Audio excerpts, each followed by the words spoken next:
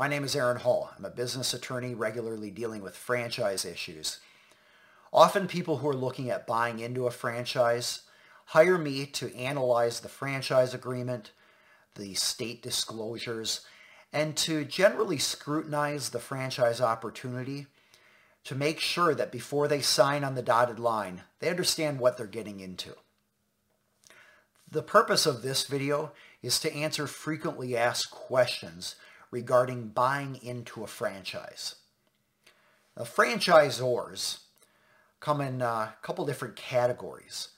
Typically, a franchisor is either making a significant amount of money on the front end by selling the franchise, or on the back end, or over time, I should say, by the monthly payments that come in. And then, of course, you have hybrids.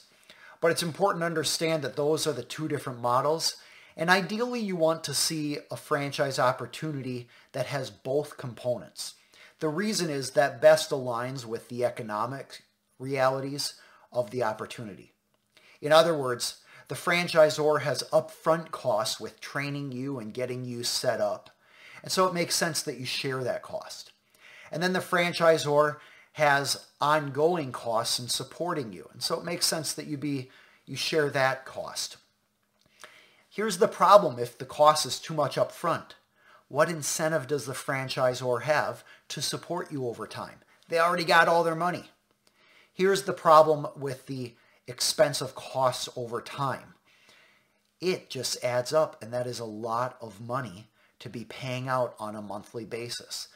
Now, between the two, that's not the worst option, but I like to see kind of a combination which reflects the upfront costs. It's also important to know that there are big franchise brokers, FranNet, for example. FranChoice, I believe, is another one. These companies typically get paid on the front end, and typically it's $30,000, $40,000, maybe $70,000 for selling you a franchise.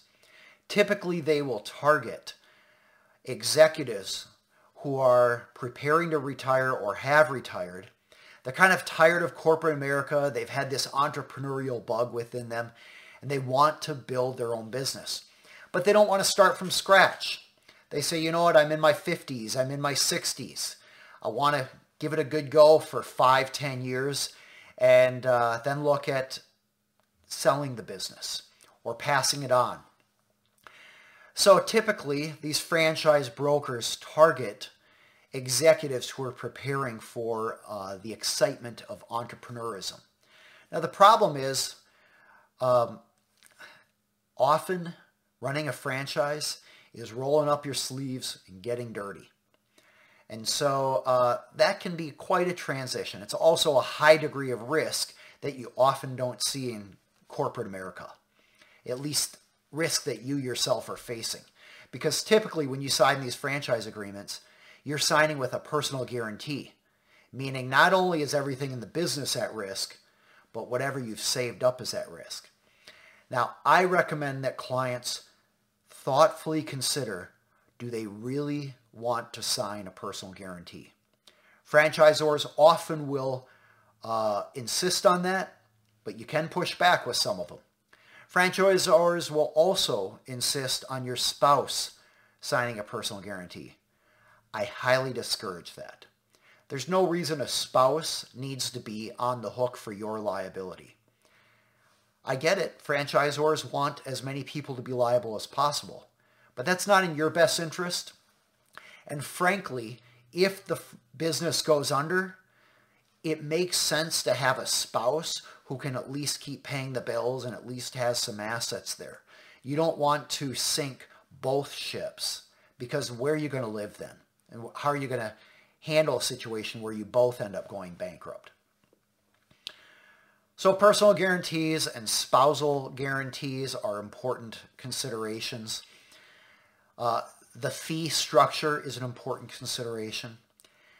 The other thing to look at is, how are you going to get out? Kind of what's worst case scenario? What's best case scenario? Often, both of those scenarios are really bad for you as the franchise buyer. Here's what I mean. If things don't go well, you can't pay the franchisor. that means you're going to get stuck with their fees, their cancellation fees. You're on the hook for all the breaches of contract, and you typically are on the hook for their legal fees as well. That's expensive. Not only did your business fail and you lost everything you put into it, but now you're personally liable for all the legal expenses that the franchisor suffered. Now let's say the business goes really well and you want to sell it. Well, unfortunately, most franchise agreements say that you can't sell it without the franchisor's permission. They have a right to charge fees to the person who's buying it from you. And the person who's buying it from you has to agree to the current franchise agreement in existence at that time. And typically there are some other requirements on there. In many cases, franchisees who I've worked with, who want to sell their business, they can't sell them because it's not economically viable. The buyers say, hey, I'm really interested. I'd love to buy the business. But because of all of the fees and costs that have to be paid to the franchisor, the buyer says, I can't afford this. It doesn't make good economic sense. And then what happens? Well, typically a franchise agreement says that you can't stop the business and then immediately start competing. There's a non-compete agreement there. Typically it's between 2 and 3 years. So you can't stop the business and avoid paying the franchisor by reopening under another name. So what do? You can't sell it. You can't stop it. You have to close it down. And typically the franchisor has a right to take all of the assets and continue to run the business. So let's look at this. The franchisor has a financial interest in this business being canceled by you, terminated by you, and handed over to them. And if you sell it, they have a lot of fees as well. So the problem here is that a lot of franchisees who buy into a business think, hey, I'm going to build this and sell it someday. That'll be my retirement nest egg. Unfortunately, it doesn't pan out that way. These are some of the big picture issues, some of the big economic issues and big risks. When I work with clients, I analyze the franchise agreement and talk with them about the specific considerations, clauses and provisions that might be problematic for them. I also share with them whether there's room for negotiation based on what I've typically seen in negotiating with franchisors and what their options are. Perhaps some creative ways to make this deal work. I'm Aaron Hall. For additional information, or if you have other questions, feel free to see the link below and you can see how to contact me.